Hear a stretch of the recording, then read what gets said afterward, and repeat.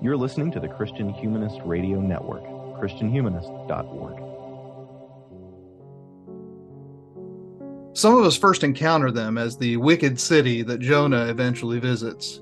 For others, they're one of the Asian empires that Herodotus surveys on his way to the great showdown between the Greek-speaking city-states and the Persian despots.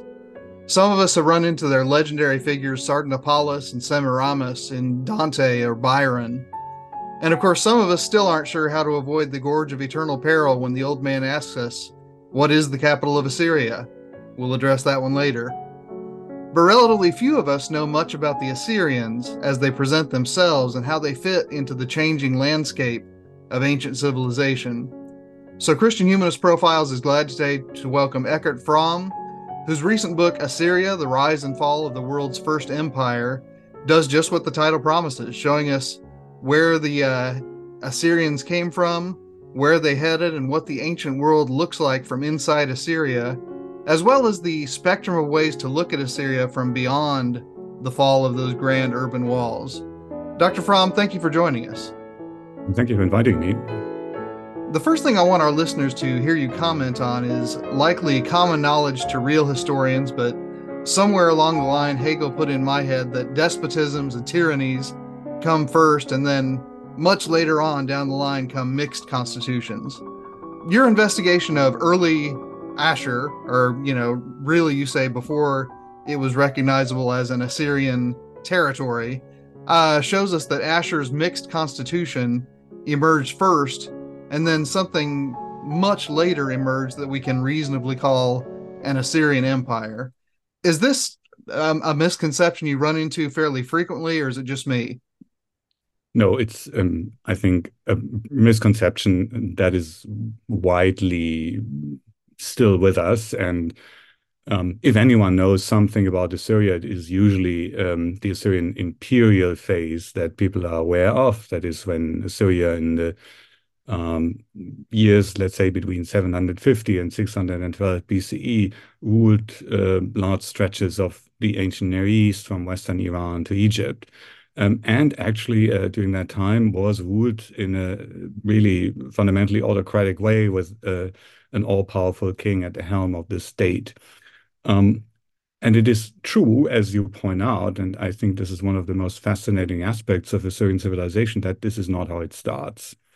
In fact, at the very beginning, where for the first time we have really a large number of sources, that is at the beginning of the second millennium BCE, for the years between 2000 and 1700 BCE or so, what we can see is that there isn't actually really a territorial state of Assyria in the first place. There is only the city-state of Ashur. It does have a pretty broad geographical horizon because this is a state run by merchants and traders. They have trade emporia 1,000 kilometers or so away from the city of Ashur in central Anatolia. And the most important one is the city of Karnesh. It's located there. They trade textiles that they produce and import from Babylonia, and tin that they import from the east, for silver and gold. So this is how they actually make their money. And during this time, there isn't yet really anything like an autocratic state. What you pointed out is quite correct. What we have in Ashur is what Roman historians might have called a mixed constitution. That is, you have a hereditary dynasty in place with a number of, well, so-called princes. But the power that these hereditary rulers have is very limited, and they share it with two other bodies. One is the so-called city, that is a city council made up of the free men of Ashur, mostly dealing with legal matters and such. And we know that they were able to create new law and so on that was written down on stelae in the place where they met. And the other one is the so-called city hall, which you could say, whereas the city assembly is almost a democratic institution, the city hall would be an aristocratic one. So every year you have a so-called eponym, a limum, after whom the year is named, but who is also in charge of taxation of weights and measures of the economic situation, so to speak, and is then replaced by someone else. So you have these three different civic institutions interlocked, of course, cooperating But clearly, the the democratic and the aristocratic components of this structure are very, very strong. There isn't even such a thing as a palace in Ashur at this time, very much in contrast to many other cities and territorial states in Mesopotamia, that is ancient Iraq, at about the same time. And that, of course, gives the lie to statements by Hegel and others who claim that the East essentially has always been a place where despotism rules, and who argue that the world spirit, so to speak, in order to blow more freely, had to move westwards to the Greeks, to the Romans, and so on. And that is only there that then liberty and civic institutions and things like that were invented. The story is more complicated, and that's one of the lessons I think that any study of the Assyrian state provides. Yeah, I mean, just to follow up on that, I mean, is the does that stereotype about the Oriental despot, I mean, does that go all the way back to Rome, or is it a more recent invention, as far as you can tell? No, I think it is actually a stereotype that goes back to classical antiquity. Roman historians, ancient historians, beginning with Herodotus, Greek historian Herodotus, would of course argue that the East is despotic, is also effeminate. So there's this idea that often it's women who call the shots. And all these assumptions are to a certain degree projections. The Greeks and the Romans were very keen on showcasing their own virility on one hand, and in the case of the Greeks, of course, especially the freedom that they claimed they had for themselves and no one else was able to distribute. And when you think about Herodotus, who was of course an historian of the Persian period, 5th century BCE, this is of course a different time, and at this point, the rulers of the great empires of the East are fundamentally autocrats. So in this respect, Herodotus is correct. But Herodotus doesn't have that kind of knowledge of earlier Mesopotamian history that we now have, thanks to the finds made from the 19th century onwards of the original texts of the Assyrians, of course, in cities such as Nineveh, Ashur, Kalach, and so on, but also other polities in the ancient Near East, the Babylonians, the Sumerians. So we can go back much further down the line and historically than Herodotus and other ancient historians were able to, and thus have in some regards at least, a better idea of, well, the various stages of ancient Near Eastern history. Before we move on, I want to get to a linguistic point. The term Saru, and you can correct my pronunciation on that, is roughly analogous to the Latin word rex or the Anglo-Saxon word king. And, you know, as I read it, the first figure to call himself that in extant writing is a figure called Ashur-uballit. So, what did, the executives, to use a modern term, call themselves before that, and what is important about that change? Yeah, that's correct. So the title Sharu is how we would actually call it, but don't worry, the issue with Assyrian sibilants, the S sounds, is actually quite complicated. You may actually not be so off with Saru, but we would Well, say so, Sharu. so somewhere my seminary Hebrew professor is shaking his head in disapproval because I should have known that. No, you shouldn't. It's really, really very complicated. So don't worry. But you're absolutely right. This is the title for kings. The title that is used, the Babylonian, eventually also the Assyrian title is Semitic languages of Babylonia and Assyria. That's the title used for kings. And it's all used all over the place, actually. And it's already used at the beginning of the second millennium in Babylon, in Uruk, in Mari, and other places. But interestingly enough, in Ashur, it's not used for the ruler. The ruler at that time in Ashur bears a number of different titles. One is Rubaum. It's often translated as prince, which is slightly misleading. It's simply an indication that he did have a certain exceptional role to play. But equally important are two other titles. One is Vaklum, which refers to the ruler as the upholder of the legal system, but he doesn't decide on these things. He's just the guarantor of the system as such. And then another title, and particularly important title, is Ishiak Ashur, that is something like deputy of the god Ashur. And that very god, Ashur, whose name is the same as that of the city, that very god is actually the one who is king at this very time. So what you have in place in Ashur in the early second millennium is essentially a kind of theocracy. The king of Ashur is not some human king, it is instead the god who is at the same time identified with the city. It's a very compact idea of political power. And it's interesting to note that the god Ashur remains the Assyrian remains king. He keeps that title throughout Assyrian history. But as you rightly point out, in the 14th century, and probably because this is the time when Ashur actually emerges or metamorphosizes into Assyria, it becomes a territorial state for all sorts of reasons. It is a state that from now on actually has to compete with other territorial states in the region in the second half of the second millennium, especially Babylonia, the Hittite state, the state of Mitanni in eastern Syria, and Egypt. And in order to be sort of at the same level as the rulers of those other territorial states, the Assyrian kings of this time assume the title Shah also for themselves. So the title remains with the god, but now there's also an earthly counterpart, and that is the Assyrian king. And you correctly mentioned the first ruler who, as far as we know, assumed this title, and that was this Ashur-uballit I, mid-14th century, contemporary of the Egyptian king Akhenaten, Amenophis the third, and Amenophis the fourth, the famous Akhenaten. He's the one who assumed this title, and with the assumption of this title go along a number of other really important transformations of the Assyrian state.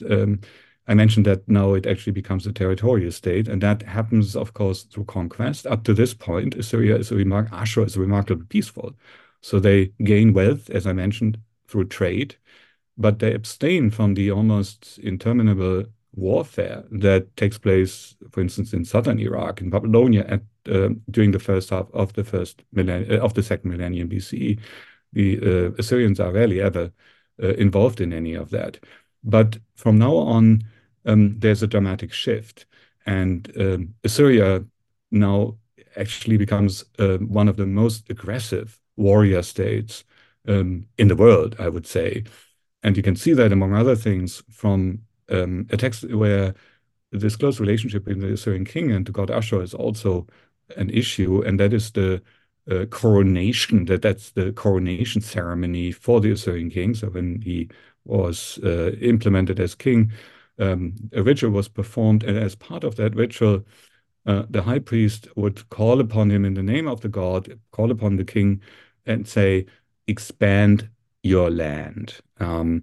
So there is this divine command suddenly for the Assyrian king, charging him with the duty of making Assyria larger than it was before. And that remains very much the raison d'etre for the Assyrian state for the remaining 600-700 years or so that it is still in place.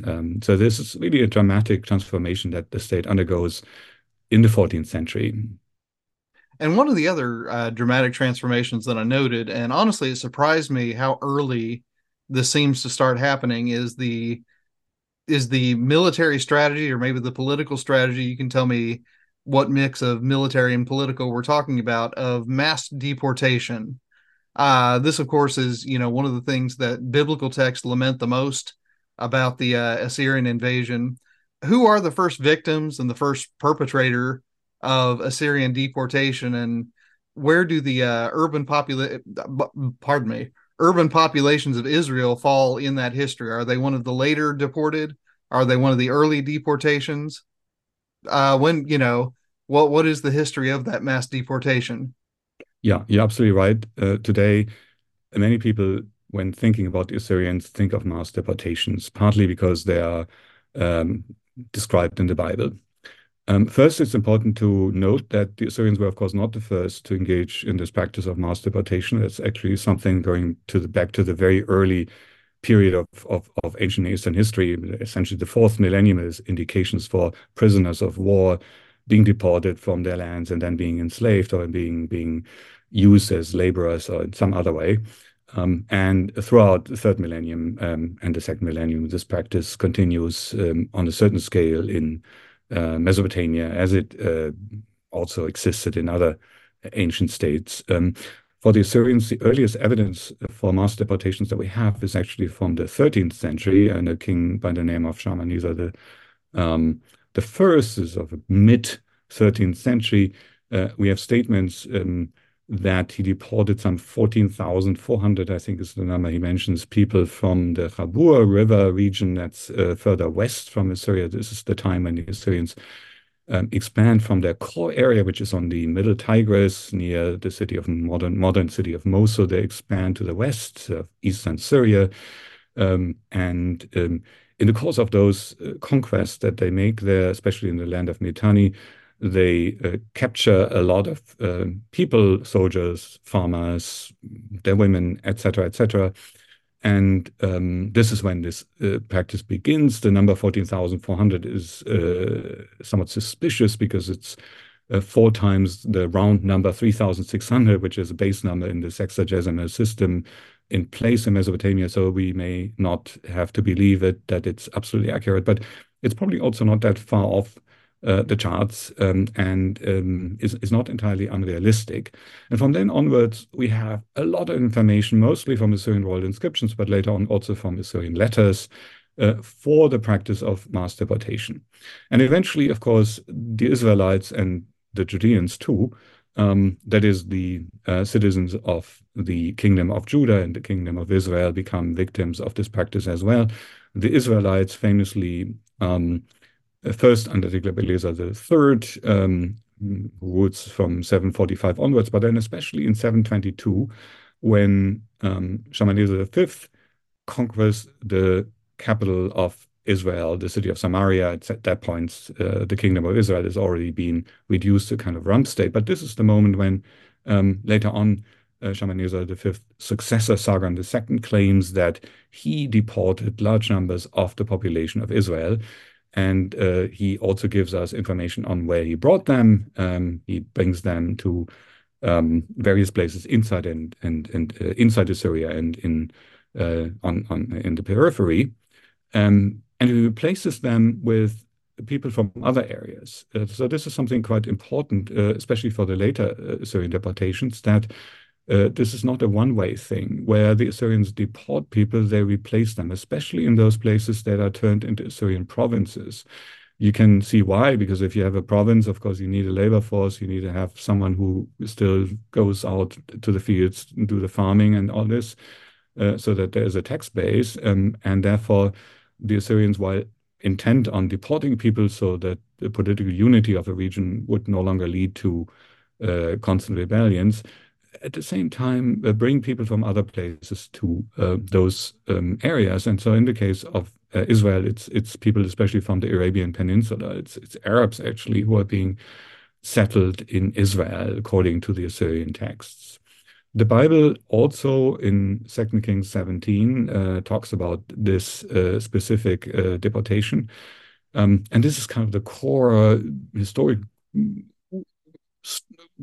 core story for the later tales about the 10 lost tribes of Israel. So it says that the tribes were brought to the Chabor River in Gozan and to the land of Halach and to the city of the Medes. That's what the Bible says, and probably the Bible gets it quite right here. The Chabur River, that's Chabor, that would be the province of Guzana, so further to the east. And we have evidence for people from Samaria actually writing cuneiform tablets some 20 years later or so, selling a bathhouse, engaging in legal litigation and so on. Halach, that's the province where Sargon II's new capital was located. That's where he needed a large workforce to build the walls and the palaces and all that. So it would have made a lot of sense to deport Israelites there as well.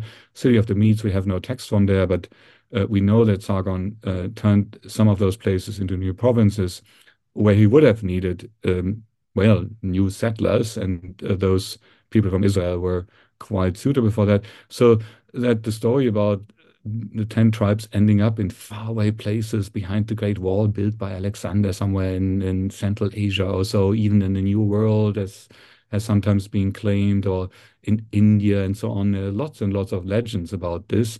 Unfortunately, probably are unfounded. We know where they ended up. Only that those Israelite tribes indeed did not somewhat stick to their identity. And that's the big contrast, I would say, of course, to the later exile of the Judeans under Nebuchadnezzar II during the time of the Babylonian Empire.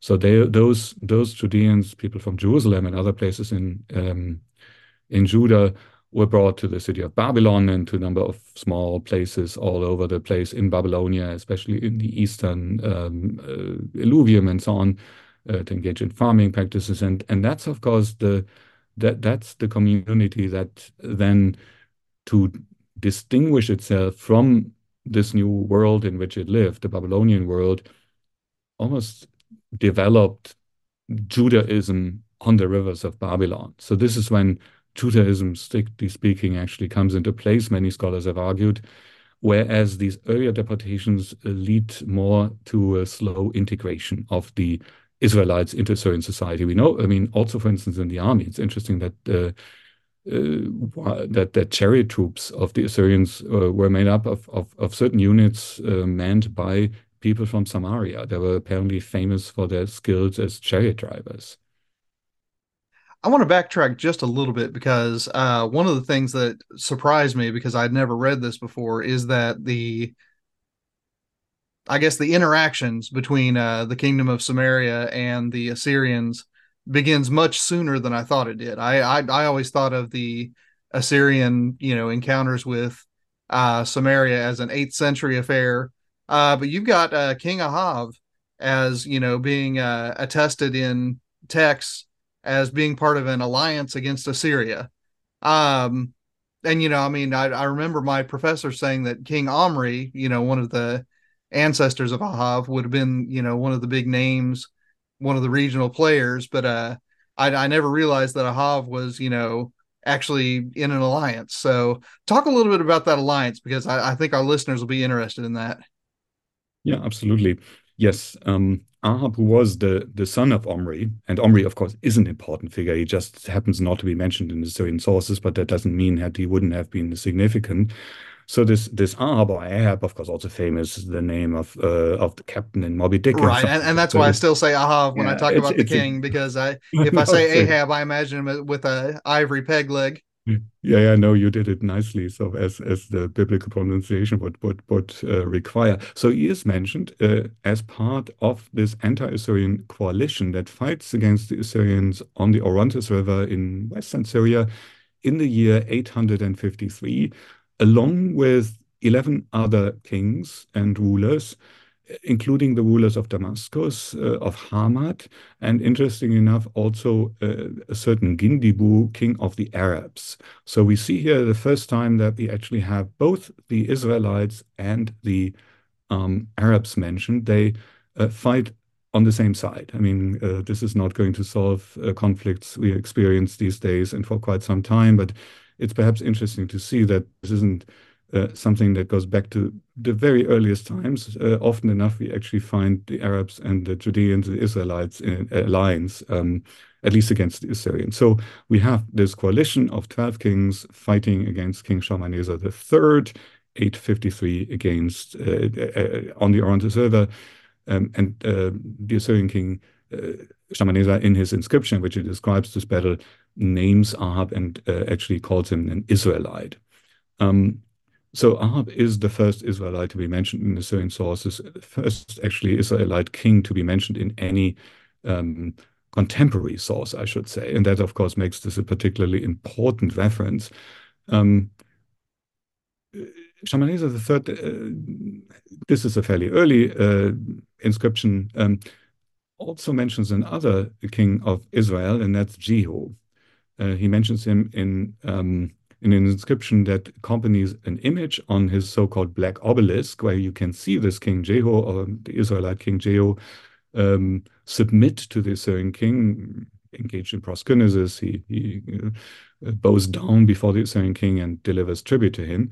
And it's somewhat ironic that Jeho is actually called the son or the descendant of Omri.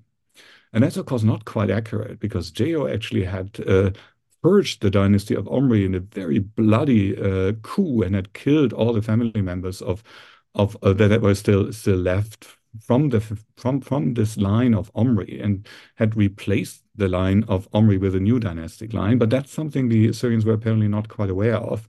They were aware of, though, that there was this Omri. They call him Humri.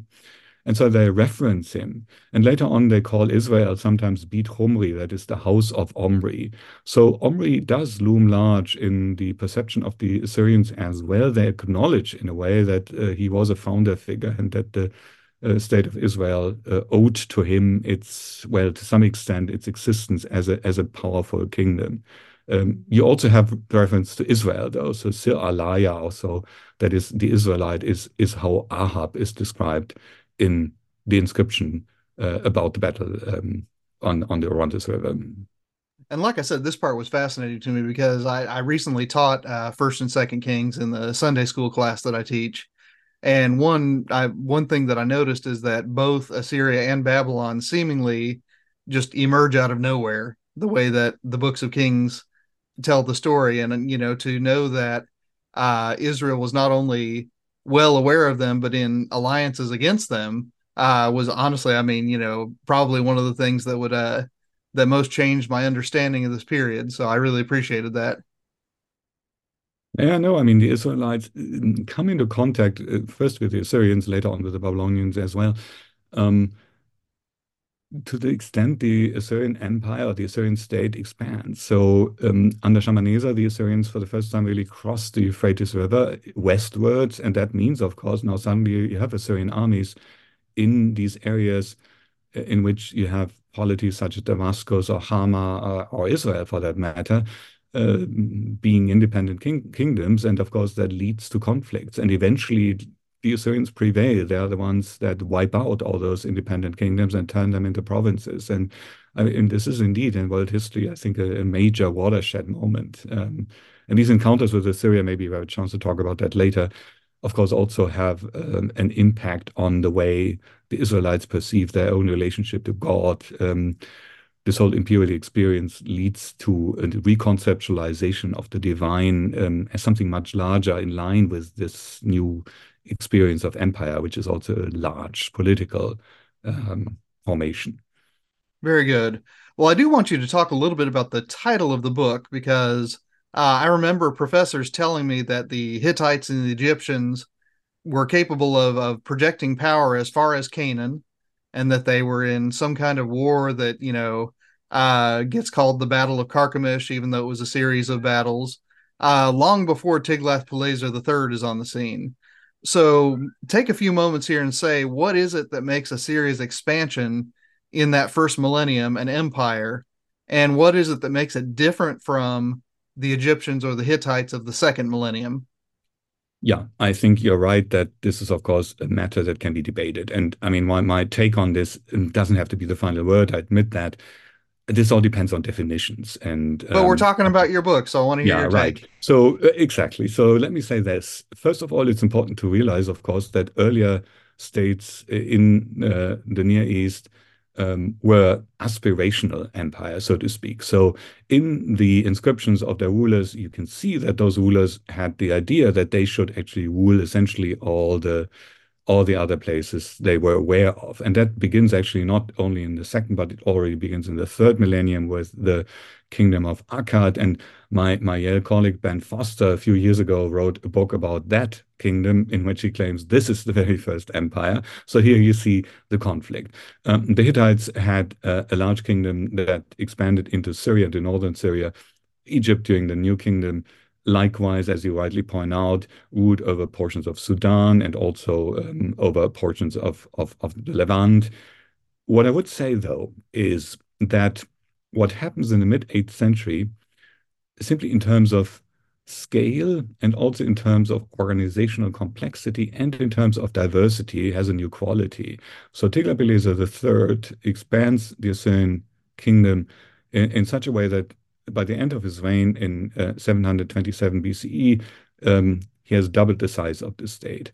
There are numerous ethnic, religious groups that he now rules. They speak many different languages, Indo-European ones, Semitic ones.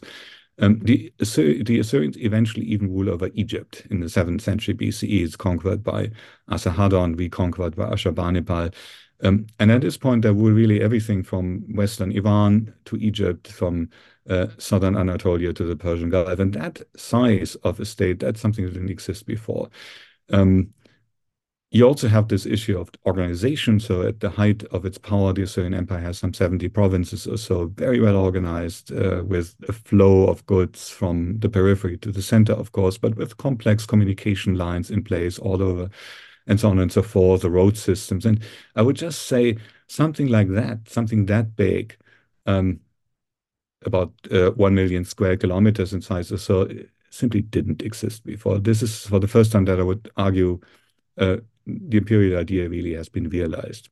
But again, you can question that. What I would say you cannot question, though, is that in the later perception, especially among Greek and Roman historians, it is actually the Assyrians who are the first to create an empire. So for Diodorus, even for Herodotus already, the Assyrians are the ones to start off this project of empire. And from then on, the idea of empire and the practice of empire is handed down from one empire to the next. So there's the Neo-Babylonian, the Persian, then with Alexander and the Seleucids, the Hellenistic empires, and so on and so forth. And this tradition continues into the European Middle Ages. So Dante, in his book on monarchy, De Monarchia, likewise points out that for him, it's the Assyrians who were the first to gain the prize of imperial power. The Romans, of course, for Dante, were the ones who really got it right. So they have the perfect empire that becomes the reference point in the West, and that's, of course, accurate. But still, and even the Bible, it's very interesting to see. I mean, you mentioned that the Assyrian sources are the first sources for us, where we have names of biblical kings. The other way around, this is true as well. It's the Assyrian kings who are the first historical rulers who are mentioned in the Bible. So this encounter with Assyria is the encounter with the first empire that the biblical, prophets and priests who write the biblical text actually encounter. And in a way, that's then for them also the beginning of their encounter with empire, which of course in this case is a very fraught one and a very, very violent one, and one mostly defined by opposition to empire, of course, which is very important. It leads to completely new and revolutionary ways of doing religion. But considering this reception history of Assyria, I think this at least gives me a way to say in an almost objective way that the Assyrians are the first empire in world history. That makes good sense. That makes good sense. Now, listeners, I want to say that we are flying over a great expanse of book here, but those are the limits of an hour-long interview. So, listeners, go out and get this book, read it deliberately because there's so much good material here. But to move on, some of the material that was absolutely new to me had to do with Assyria's relationships with Phoenicians and Greeks and Arabs. And we've mentioned Arabs briefly already, but choose one of these or touch on all three. But Assyria's encounters with the peoples at the edge of their empire, what do those encounters tell us about the imperial project more broadly? Yeah, so thank you. That's a nice question. Assyria is basically a land empire. The Assyrians are very good when conquering areas they can reach with their armies, and they're able to cross steppes and so on, like the Syrian steppes. But they need somehow to have farming nearby so they can actually get food for the troops and so on and so forth. They're not very good when it comes to crossing very high mountains. They're not very good when it comes to crossing the desert, the real desert. And of course, the sea is also a natural frontier that is very hard for them to cross. So what happens is, of course, at some point, the expansion of this land empire actually confronts these edges that are characterized by being a desert or the sea. And so in the west, it's the Mediterranean Sea, where the Assyrians kind of fail um, to build large fleets and continue their conquest westwards. So what they do instead is they almost engage in a kind of symbiotic relationship with the Phoenicians. So they of course want the Phoenicians to pay them taxes, and they want to profit from Phoenician trade, but they accept that the Phoenicians are the ones who engage in Mediterranean trade. They know the Phoenicians are very good at it. They have the knowledge to build the ships. They know where you can actually trade goods along the Mediterranean coast in Africa and in Greece, wherever they go. And they are happy with just simply siphoning off some of the gains the Phoenicians make. And so they leave, for instance, the local king in place, even though there are a number of rebellions against Assyria, they leave him in place. They put up there some local diplomat who observes what's going on and makes sure that nothing too untoward against Assyria taking place. But unlike in many other areas, they don't turn these Phoenician cities into provinces. With the Arabs, it's a slightly similar situation. The Arabs, with the domestication of the camel around 1000 BCE, are the ones able to conduct this long distance trade with places far off, especially in South Arabia and modern Yemen. So the incense trade, the trade in spices, things like that, and also some precious stones. All these items were extremely expensive at that time. So again, you're dealing here with people who actually can produce a lot of wealth. And so what the Assyrians are doing is they try on one hand to, well, get the Arabs somehow under control, but they also leave them to a certain extent in place. They leave their political leaders in place so that this trade that the Arabs are engaged in can continue. But perhaps that's painting a little bit too harmonious a picture, because there is, of course, also a lot of conflict with the Arabs in particular. The Arabs are not only doing this trade, but they're also raiding, and so if there's an Assyrian caravan or so, then they might just come out and take away whatever they're bringing and so on. And that's, of course, a real problem for the Assyrians. So there's also a lot of evidence for warfare with the Arabs.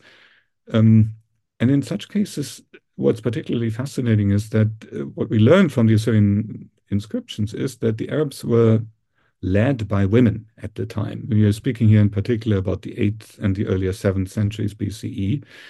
So at that time, the Arabs had queens.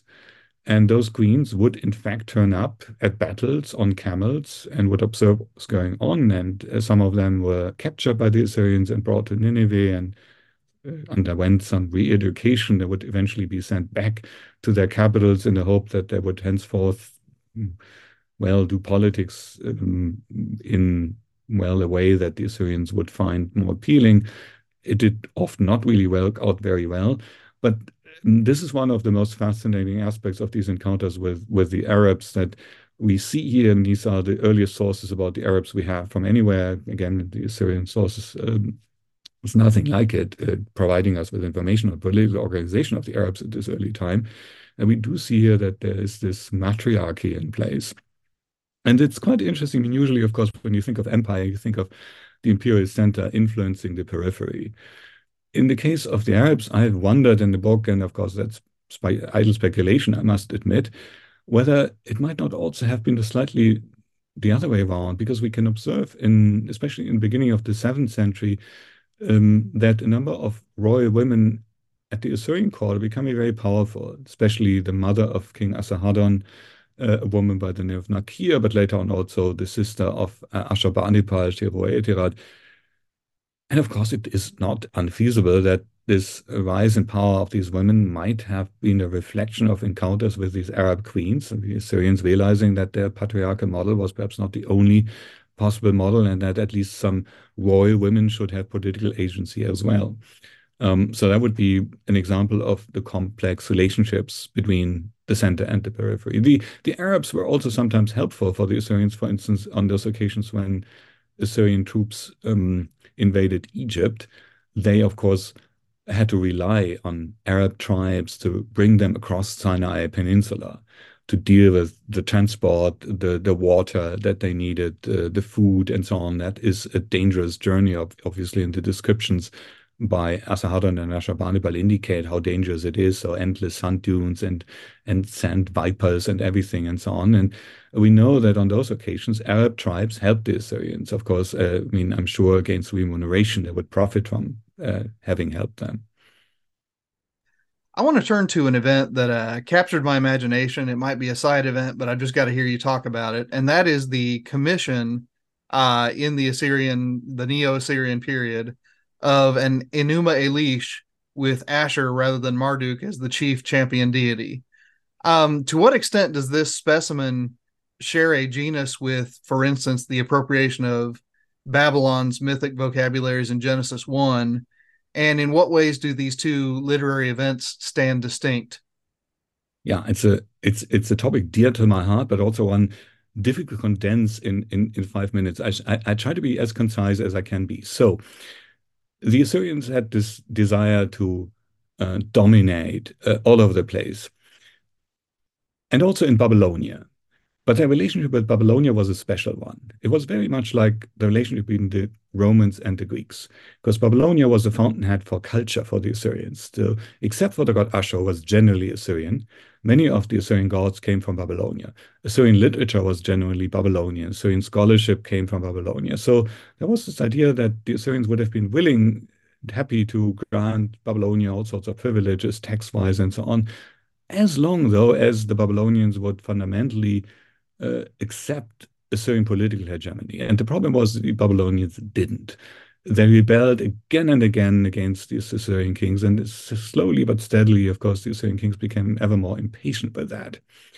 Now, you mentioned the Babylonian Epic of Creation. So this is a generally Babylonian text that celebrates the Babylonian god Marduk, city god of Marduk, Babylon as the great god who creates the cosmos as we know it, with making the stars and so on, and celebrates the city of Babylon as the Omphalos, the navel of the world. In the end, Marduk is the king of the gods, essentially the only god who's out there. No other god really matters anymore. This is the outcome of the epic. That's, of course, a great blueprint for autocrats, if you wish, like the late imperial Assyrian kings. The problem was, of course, it was the wrong god. It was a Babylonian, not the Assyrian god.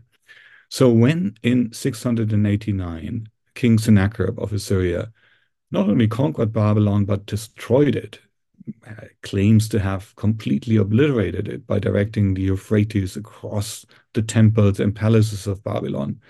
When that happened, there was a need somehow to replace what was lost. And what the Assyrians did at that moment is, on one hand, they recreated the cultic infrastructure of Babylon in the city of Ashur. They built Ashur in the image of Babylon, you could say, with temples looking very much like those in Babylon. And they also devised sort of Enuma Elish 1.2 or 2.1, or whatever you want to call it. So a revised version in which the god Marduk was replaced by the god Ashur and the city of Babylon replaced by the city of Ashur. In the end, this was again reversed, and this religious reform did not survive the reign of Sennacherib, or only elements of it survived. But it was nonetheless, of course, a really important and interesting moment, and one that shows how very important and central the Babylonian Epic of Creation at this time was, not only Babylonia, but also beyond. And how important it was beyond, we can also see from other examples. For instance, even in late antiquity, there's still Greek philosophers, the Neoplatonic philosopher Damascus, for example, who can provide a very detailed summary of the very beginning of the Babylonian Epic of Creation. This is where the epic talks about primeval proto-deities, chaotic powers like the goddess Tiamat, embodiment of the ocean, and the sweetwater god Apsu, mingling their waters. And from this is where that the younger generations of gods come into being. Now, you're asking me about Genesis and the first creation account in Genesis. And actually, I have written about this myself, but I've not been the only one. And I do believe that there is a link between the Babylonian epic creation and Genesis. I do not think this goes back to Assyrian times, though. I think it's more likely we can't be sure about that, but it's more likely that it's when the Judeans were in the Babylonian exile in the 6th century BCE that they encountered the Babylonian epic of creation. I think it's almost inevitable that they did, because we know that the Judean royal family was placed as hostages in Nebuchadnezzar II's palace in Babylon. That was very near to the temple of Marduk. The Babylonian epic creation was the important text of the time. They must have encountered it. And when you compare, and what I was driving at, and I apologize, I didn't phrase my question very well. I mean, we've got two specimens here where someone basically appropriates the vocabulary of Babylonian creation story. One instance in Assyria, one instance in biblical text. Is this something that happened a fair bit in the ancient world, or are these two strange outliers that just happen to be extant for us? no, I think this is a particularly significant and important case, because this text is so important. It's really like the epic is the Babylonian Bible in a way. And yes, I mean you anticipate what I was going to say, that I do believe that the author of Genesis, the priestly author of Genesis 1 to 2:4, draws on the Babylonian epic of creation. When you compare the first lines, there are very pronounced similarities. But of course, in this case, he also very much rewrites it. It's a counter story. It's no longer all these different chaotic deities and proto-deities. At the beginning, they're all gone. There's only one God. So monotheism is now the new call, of course. And so these many deities, the battles between the deities, this is all eliminated from the scene. And instead, you have one God who now is in charge of creating the world. But the way he does create it is very similar to the way Marduk creates the cosmos, so splitting up things, naming things. So when you look at the details, even the statement in the Bible in Genesis 1:14 that God set up the stars as signs, or tot in Hebrew. This is not what you elsewhere find in the Bible. Actually, astrology is not something the Bible endorses, but here you have it. And it's very much in the spirit of Babylon, of course, where divine signs in the skies and astrology played an enormously important role. And the word otot corresponds to Babylonian itatu. So it's indeed, again, just as in the case of the Assyrians, that the biblical authors do something very similar. I do think the biblical authors do the same thing essentially with the story of the flood. And again, probably only later, but that's debated. Some argue this happens already earlier. The story of the flood is a generally Babylonian story. In this case, I think it's very clear. It makes sense mostly in Babylonia. And of course, in the Bible, all the primeval history is set in Babylonia. So it's not surprising, actually, that this story would draw on Babylonian models. So there you have it as well. You have, again, interesting transformations. In the case of the Babylonian flood story, the idea is it's essentially population control. There are too many people, and the flood is being sent by the gods in order to get rid of them. Whereas in the Bible, you have these insistence, God saying again and again to Noah, be fruitful and multiply. So this is again this idea that the Bible does is not simply plagiarizing anything, but it creates something really new by using these earlier materials, and creates a completely new revolutionary theology around these stories. So it's important to point this out as well. And the Assyrians, of course, also had flood stories. So you could argue that it is somewhat similar. But I would say the Babylonian epic creation is perhaps the best example for this kind of adaptation of literary motifs. Yeah, and I guess my imagination was just running wild. Are we someday going to discover a Persian Enuma Elish and a Parthian Enuma Elish, and did everyone just borrow it, or seems like No, it's I just the think so. two? I think, I mean, in a way, speaking of Parthian or Roman, for instance, at Palmyra, the famous Syrian caravan city in central Syria, um, you have reliefs that show, so carvings that show a scene that looks very much like the battle between Tiamat, this primeval deity, Marduk, and Marduk's son Nabu. So this is early Roman, 1st century AD. It looks very much like that. The story is out there as well. Well, one consequence of the science of modern archaeology is that Sardanapalus is no longer the last Assyrian emperor, pardon me. And another consequence is that he's no longer Sardanapalus, but Ashurbanipal, which, to be honest, sounds a little bit more Assyrian anyway. So, talk a little bit about the faces that Ashurbanipal has taken on in modern poets and Assyriologists, and how those faces differ from the person who emerges when modern archaeologists study this late but not final Assyrian emperor. Yeah, so for a long time, of course, after cuneiform was lost, could no longer be read.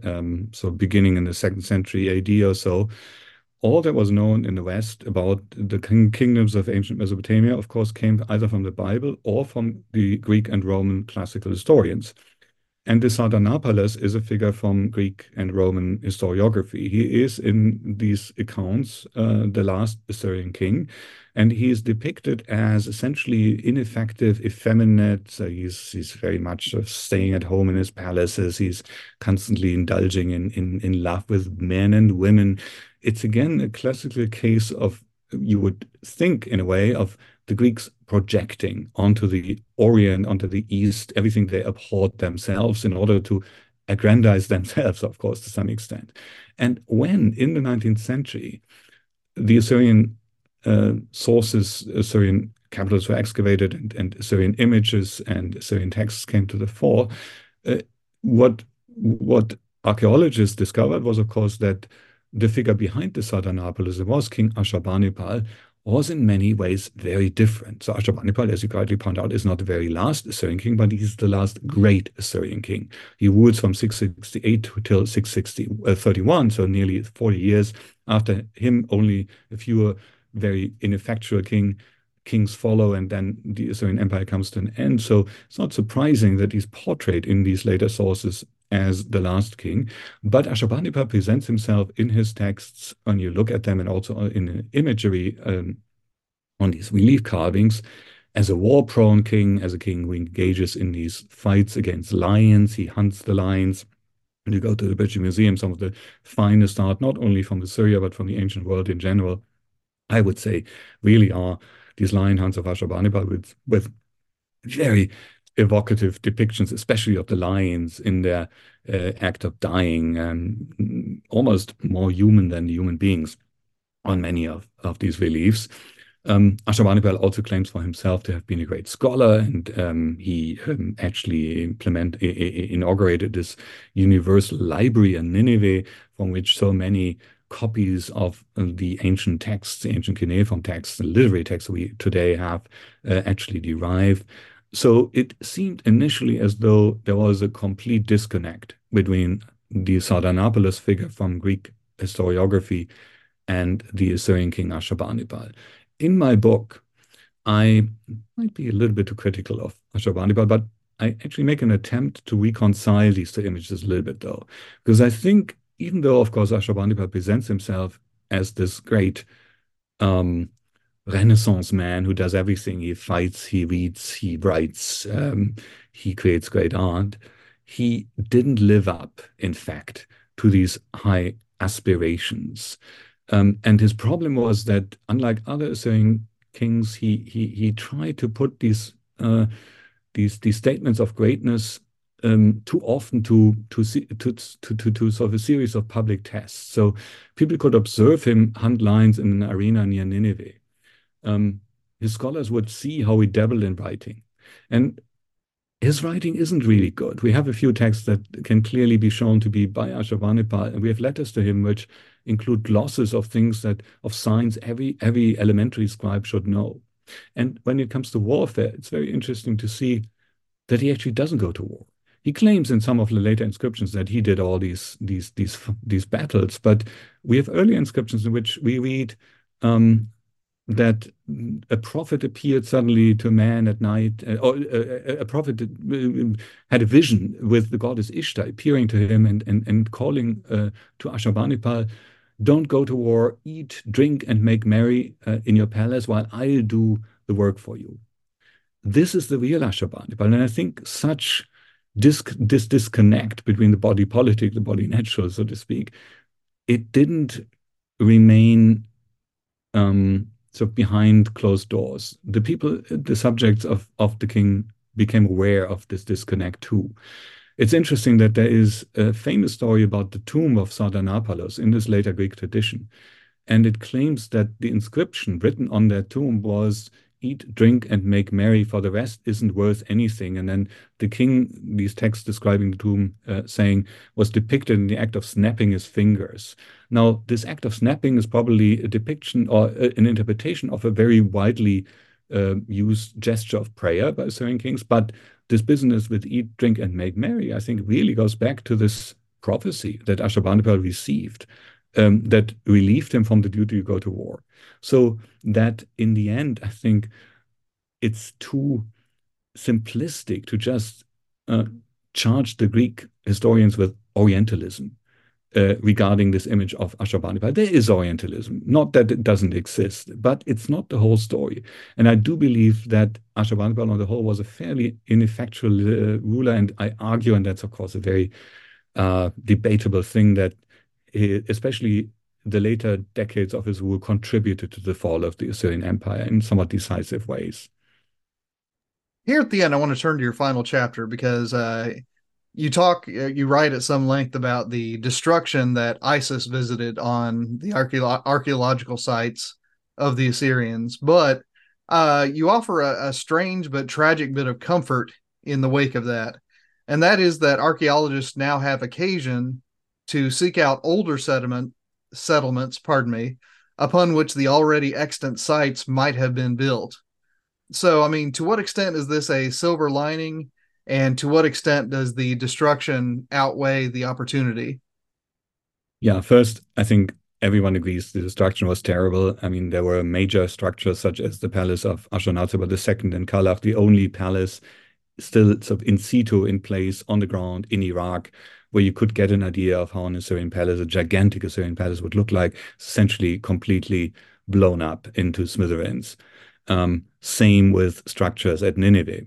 But as you rightly point out, the destruction of a number of structures at Nineveh also enabled archaeologists, after the defeat of ISIS in 2017 with the liberation of Mosul, for the first time actually to excavate certain areas that up to then had been inaccessible. That includes the area under the mosque of Jonah, the Nebi Yunus Mosque at Nineveh, named, of course, after the Jonah you referenced in your introduction, who's famous, of course, for having ended his life journey at Nineveh.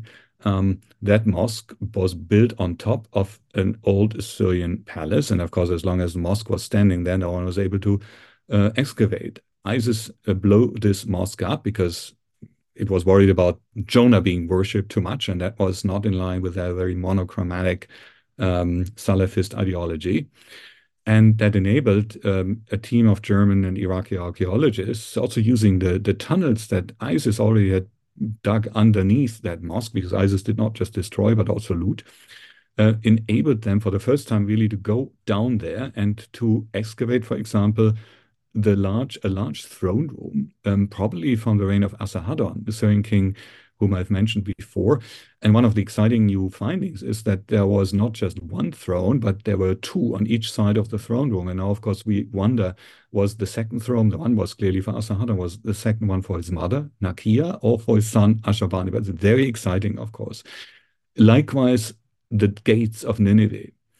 These were large buildings. Often they were actually reconstructed in the 60s and 70s by the Iraqi Antiquity Service.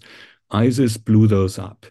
And so for the first time now, under the rubble, archaeologists, including Michael Dante from the United States, but also Italian archaeologists from the University of Bologna, have been excavating. And among other things, it's quite striking, I've found lots of cuneiform texts unexpectedly, and also traces of the final assault on Nineveh in 612, which brought the Assyrian Empire down. So you can see, I mean, when you dig down into the entryways to those gates, how those last fights taking place actually, well, what they brought about. You still see the bodies strewn along those entryways of the defenders of Nineveh at that time when the Babylonians and Medes conquered the city.